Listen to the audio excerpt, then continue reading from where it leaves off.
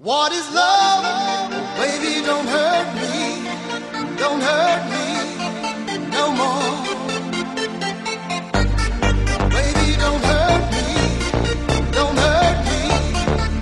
more.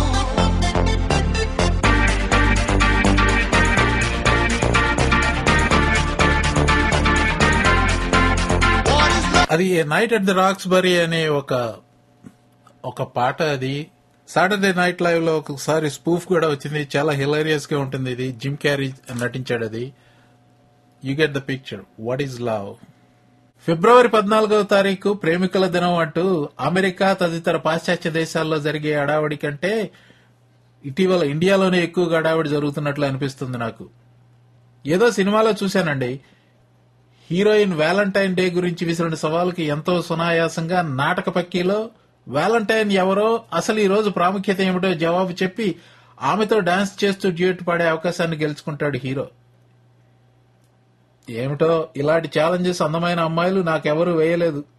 నేను చదువుకునే రోజుల్లో కానీ ఈ రోజుల్లో కానీ ఏమాటకామాట డాన్స్ చేసేంత సీన్ నాకు లేదులేండి. సరే, ఈ సీను గొప్ప సీనుగా భావించిన దర్శకుడి గారికి, రచయిత గారికి, చప్పట్లు కొట్టిన ప్రేక్షకులకు నేను విసరాలనుకుంటున్న సవాలు, వ్యాలంటైన్స్ డేకు నెల రోజుల ముందు వచ్చే మన తెలుగువారి పండగ విశేషం ఏమిటి? అమెరికా దేశంలో ఆ పండగకు సమానమైన హాలిడే ఏమిటి అని.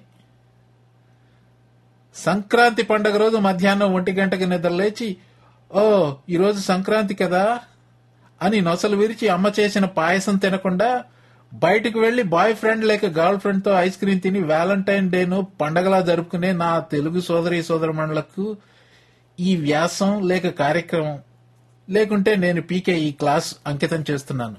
ఈ కార్యక్రమానికి పేరు ప్రేమంటే. ప్రేమంటే అందరికీ ఏదో ఒక అభిప్రాయం తప్పకుండా ఉండే ఉంటుంది. ప్రేమంటే మనకు ముందుగా తట్టేవి మాతృప్రేమ, పితృప్రేమ, సోదర ప్రేమ, స్నేహభావం. కానీ వీటన్నిటికంటే ముందు వచ్చే ప్రేమ మరొకటి ఉన్నది. అదే ఆత్మగౌరవం, అంటే తనను తాను ప్రేమించుకోవడం. పుస్తకాలు చదివి ఈత ఎవరూ నేర్చుకోలేరు. అలాగే ఇలాంటి కార్యక్రమాలు వింటూ పుస్తకాలు చదివి ప్రేమ గురించి ఎవరూ తెలుసుకోలేరు అని ఎవరన్నా అనుకుంటే పొరపాటే.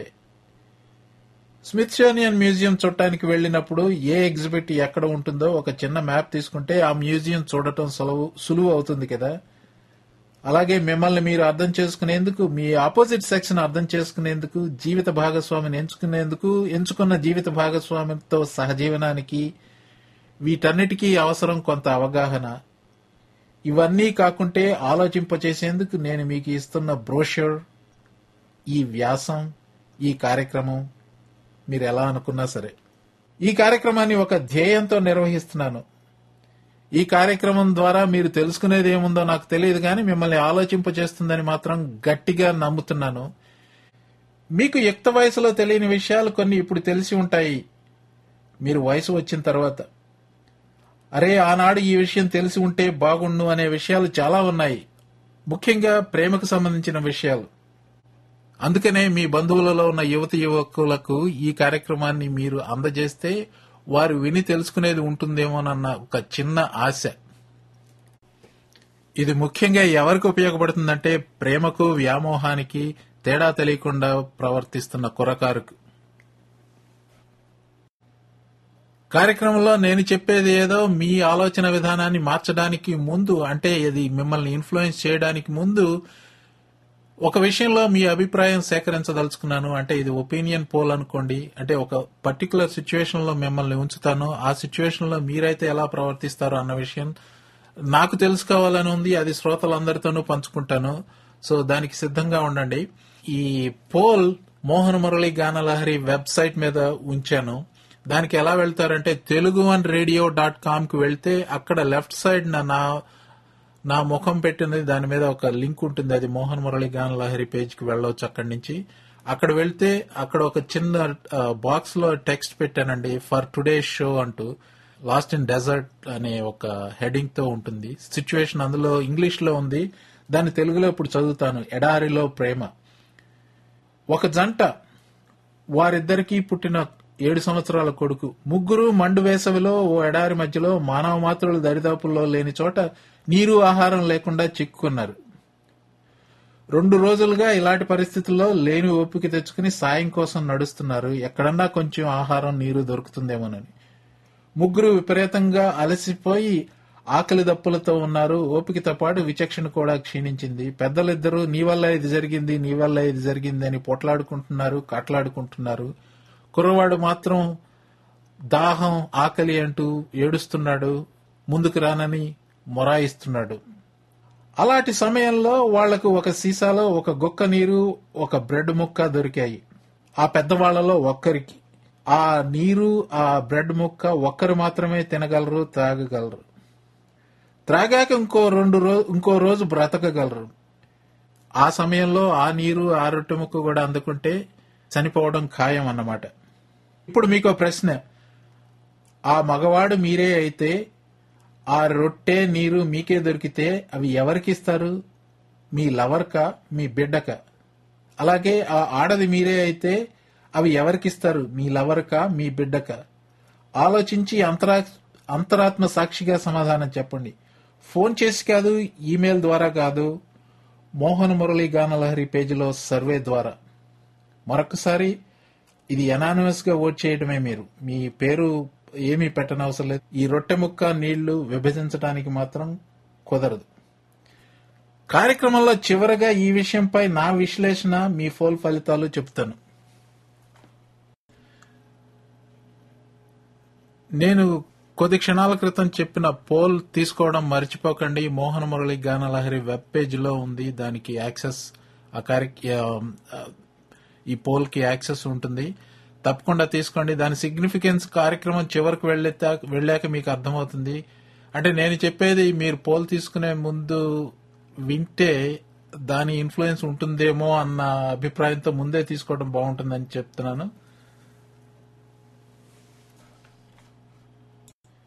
What is the meaning of life?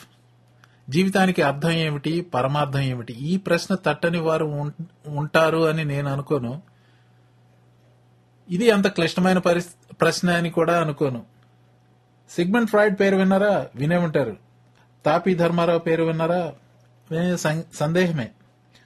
Freud మనుషుల మనస్తత్వాలను, ప్రవర్తనను, మనుగడను అధ్యయనం చేసి నిర్వచనాలు చెప్పాడు. ఫ్రాయిడ్ సైకాలజీ అంటారు. ఈగో, ఈడ్, ఆల్టర్ ఈగో అనే పదాలకి నిర్వచనాలు చెప్పాడు. శ్వాస మన ప్రమేయం లేకుండా మన దేహం మనకు అందిస్తుంది. నీరు తాగకుండా 2 రోజుల కన్నా మనలేము. ఆహారం లేకుండా మహా అయితే 1 వారం రోజులు అంతే. శ్వాస, నీరు, ఆహారం జీవించడానికి, మన బ్రతుకును పొడిగించడానికి కావాలి. మామూలుగా శ్వాస తనకు తానే అందించుకుంటుంది మన దేహం మనకు. అలాగే ఈ మూడిట్లో శ్వాస, నీరు, ఆహారం ఏది కొరవైనా అది కావాలని మన దేహం చెబుతుంది. అవి అందకుంటే మన నైజాన్ని మార్చివేస్తుంది. తన దేహాన్ని తను పరిరక్షించుకోవడం జీవికి ప్రథమ కర్తవ్యం. ఆ తర్వాత సంతానం ద్వారా తన మనుగడను కొనసాగించుకోవాలనుకోవడం అదే జీవి మరొక కర్తవ్యం. ఇది కూడా మన దేహం మనకి చెబుతుంది. ఇదే జీవితానికి అర్థం, పరమార్థం. దాహం, ఆకలి తీరేందుకు నీరు, ఆహారం కావాలి. దొరకపోతే వేటాడుకుంటాం. అలాగే సంతానాభివృద్ధి కోసం ఒక పార్ట్నర్ కావాలి. ఆ పార్ట్నర్ ఎవరో ఎంచుకోవడం వెనక తన సంతానం ఎలాంటి రూపురేఖలతో, గుణగణాలతో పుట్టాలి అన్న ఆలోచనే ఒక రకంగా చెప్పాలంటే ప్రేమ.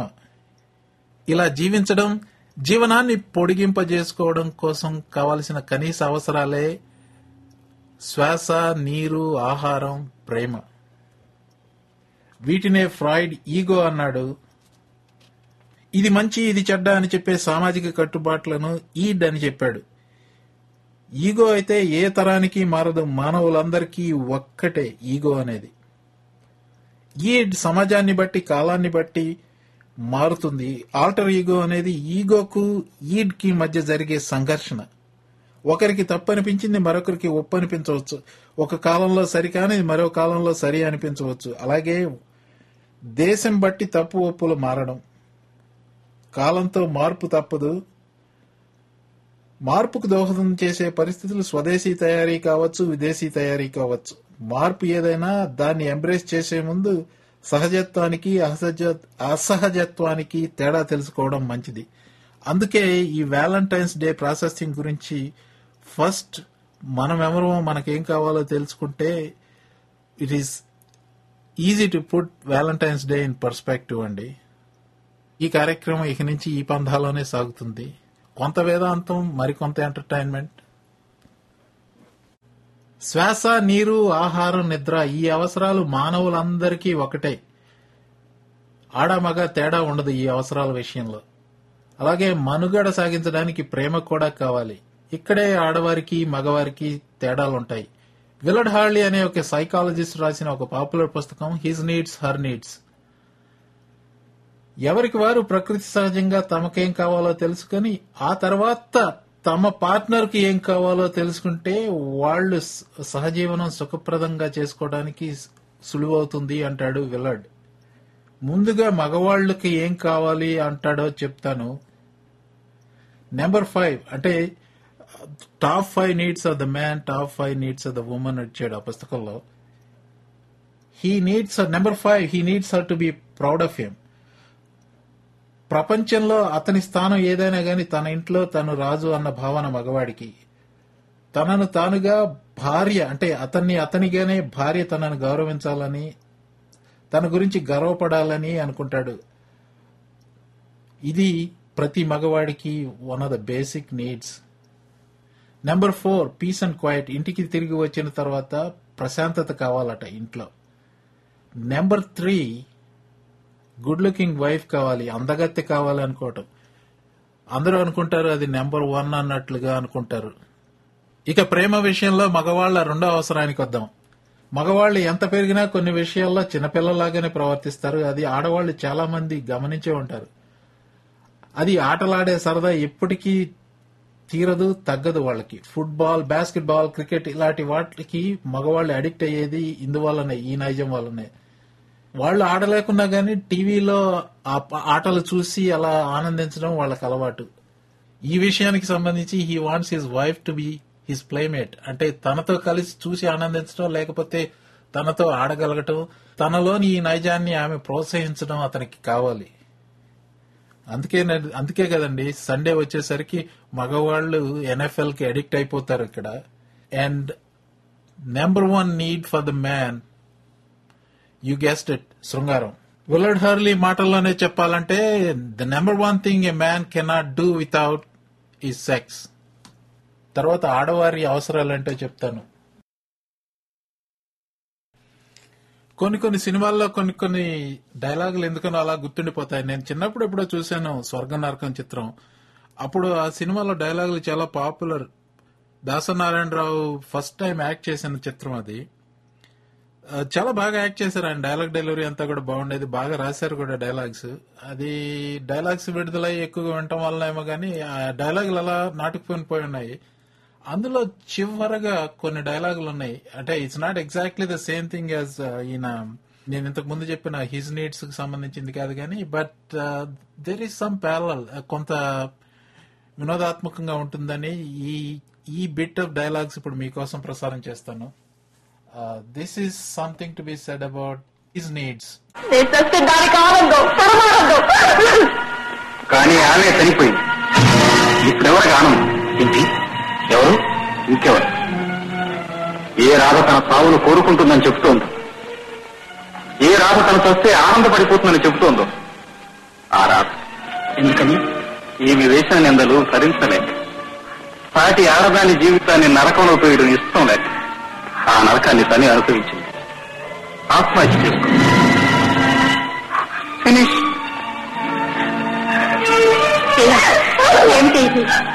ఏమ్మా ఇప్పుడేమంటావు? రాత నీ చావును కోరిందా? నువ్వే రాత చావును కోరావా? రాత నీ బ్రతుకు నాశనం చేసిందా? చెప్పుడు మాటలు విని రాత బ్రతుకు నువ్వే నాశనం చేసావా? చెప్పమ్మా, నువ్వు అనుకున్నట్టు రాధ నీ కాపురాన్ని కూల్చి నీ భర్తనే తన భర్తగా చేసుకోవాలనుకుంటే ఆమె చచ్చిండేది కాదు, నువ్వు బ్రతికిండేదానివి కాదమ్మా. అర్థం లేని పిచ్చి అనుమానాలతో స్వర్గం లాంటి సంసారాన్ని నరకంగా మార్చుకున్నావు. ఓర్పు సహనం లేని ఆడది కాదు, ఆలోచన అనుకువా లేని ఆడది కాదు. లోకంలో ఇంతమంది సంసారాలు చేస్తున్నారు. అందరి భర్తలు శ్రీరామచంద్రుల ఇళ్లలోనే పడుతున్నారా? లేదని వాళ్ళ భార్యలంతా నీలో బజారు చెక్కుతున్నారా? భర్తను దూరం చేసుకుంటున్నారా? ఆడది మగవాణ్ణి గుప్పిట్లో కాదమ్మా పెట్టుకోవాల్సింది, గుండెల్లో పెట్టుకోవాలి. మాటలతో కాదమ్మా కట్టేయాల్సింది, మనసు మనసుతో కట్టేయాలి. హక్కుల కోసం కాదమ్మా పోరాడాల్సింది, బాధ్యతలతో పోరాడాలి. బరువు బాధ్యతలతో బయట తిరిగే మనిషి 1,90,000 సమస్యలతో ఇంట్లో అడుగు పెడతాడు. ఇంట్లో అడుగు పెట్టగానే, ఏమండి ఇంట్లో ఉప్పు లేదు, పప్పు లేదు, కుర్రాడికి జబ్బు చేసింది, నాకు తలనొప్పి వచ్చింది, మీరు ఎక్కడి నుంచి వచ్చారు, ఎలా వచ్చారు, ఎందుకంత ఆలస్యంగా వచ్చారు, దేంతో తిరిగి వచ్చారు అని అడిగితే ఆ మగాడు ఏం సమాధానం చెప్తాడమ్మా? ఆ ఇల్లు నరకం కాక ఏమవుతుందమ్మా? అలా అని మగాడు ఏ తప్పు చేసినా, ఎలా తిరిగి వచ్చినా దానికి ఆడదే బాధ్యురాలా అంటే, అసలు ఆడదే అవకాశం ఇవ్వకపోతే మగాడు దేంతోనైనా ఎలా తిరిగి రాగలడమ్మా? అలా తప్పు చేసిన మగవాడిని సమర్థిస్తున్నాను మాత్రం అనుకో. నిజాన్ని తెలుసుకోవాలి, సమయం చూసి నిలదీసి అడగాలి. అతను చేసిన తప్పు అతనే తెలుసుకుని మారేటట్టుగా చేయాలి.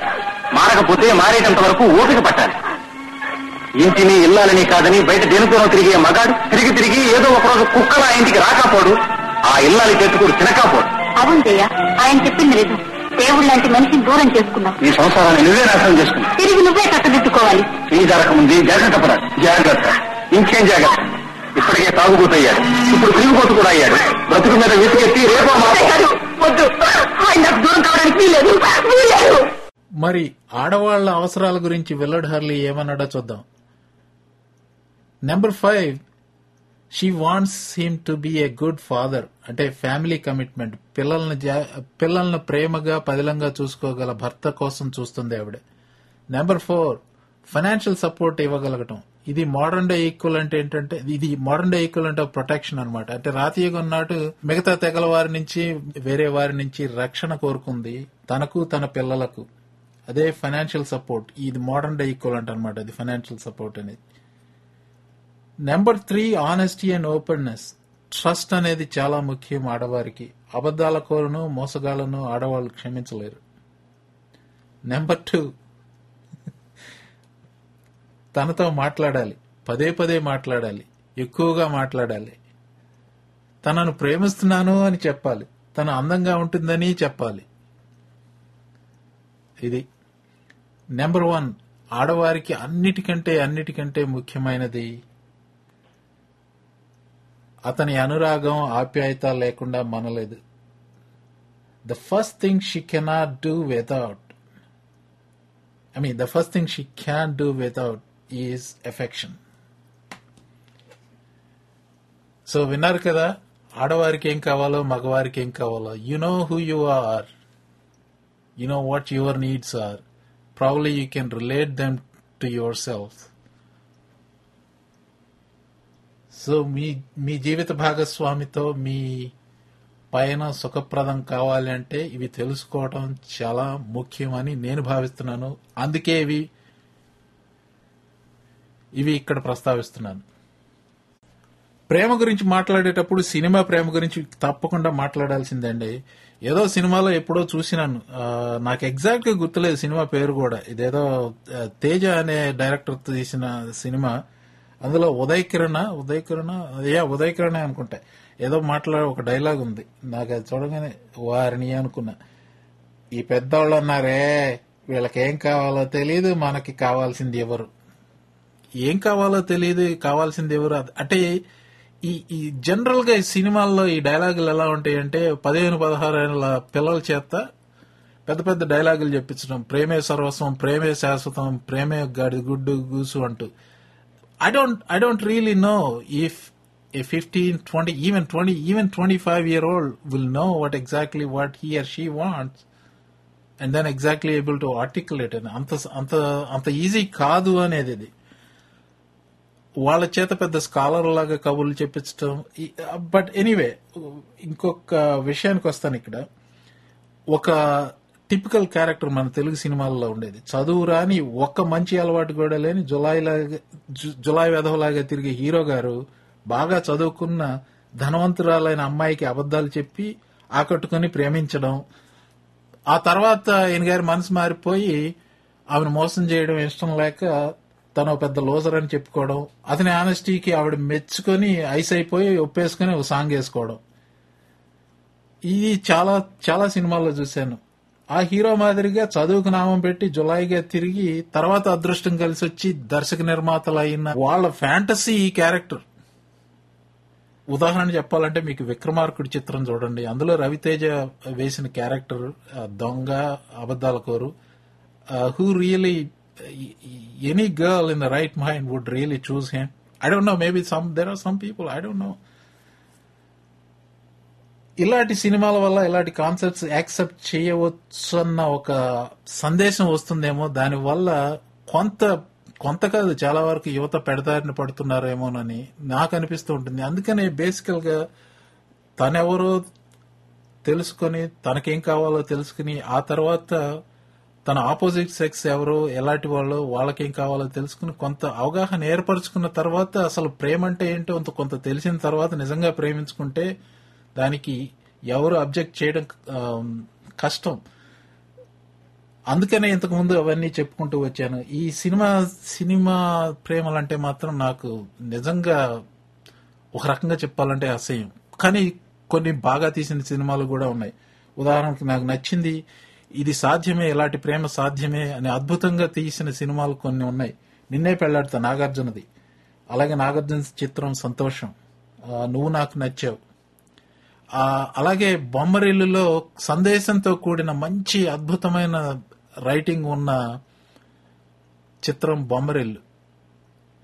అది ఆ అమ్మాయి క్యారెక్టర్ కొంత ఇలాంటి క్యారెక్టర్ ఉంటుందా అని అనిపించినా గానీ, బట్ దెర్ ఈస్ సంథింగ్ ఆ మూవీలో, ఆ సందేశం. It's beautiful, very well done. అలాంటి మూవీ అలాంటివి ఉన్నాయి. ఇలా ఇంతకు ముందు చెప్పిన మూవీస్ లాంటివి ఉన్నాయి. ఇది సినీ ప్రేమల మీద నాకున్న అభిప్రాయం. ఈ తర్వాత సినీ క్రషెస్ మీద చెప్తాను. Celebrity crush.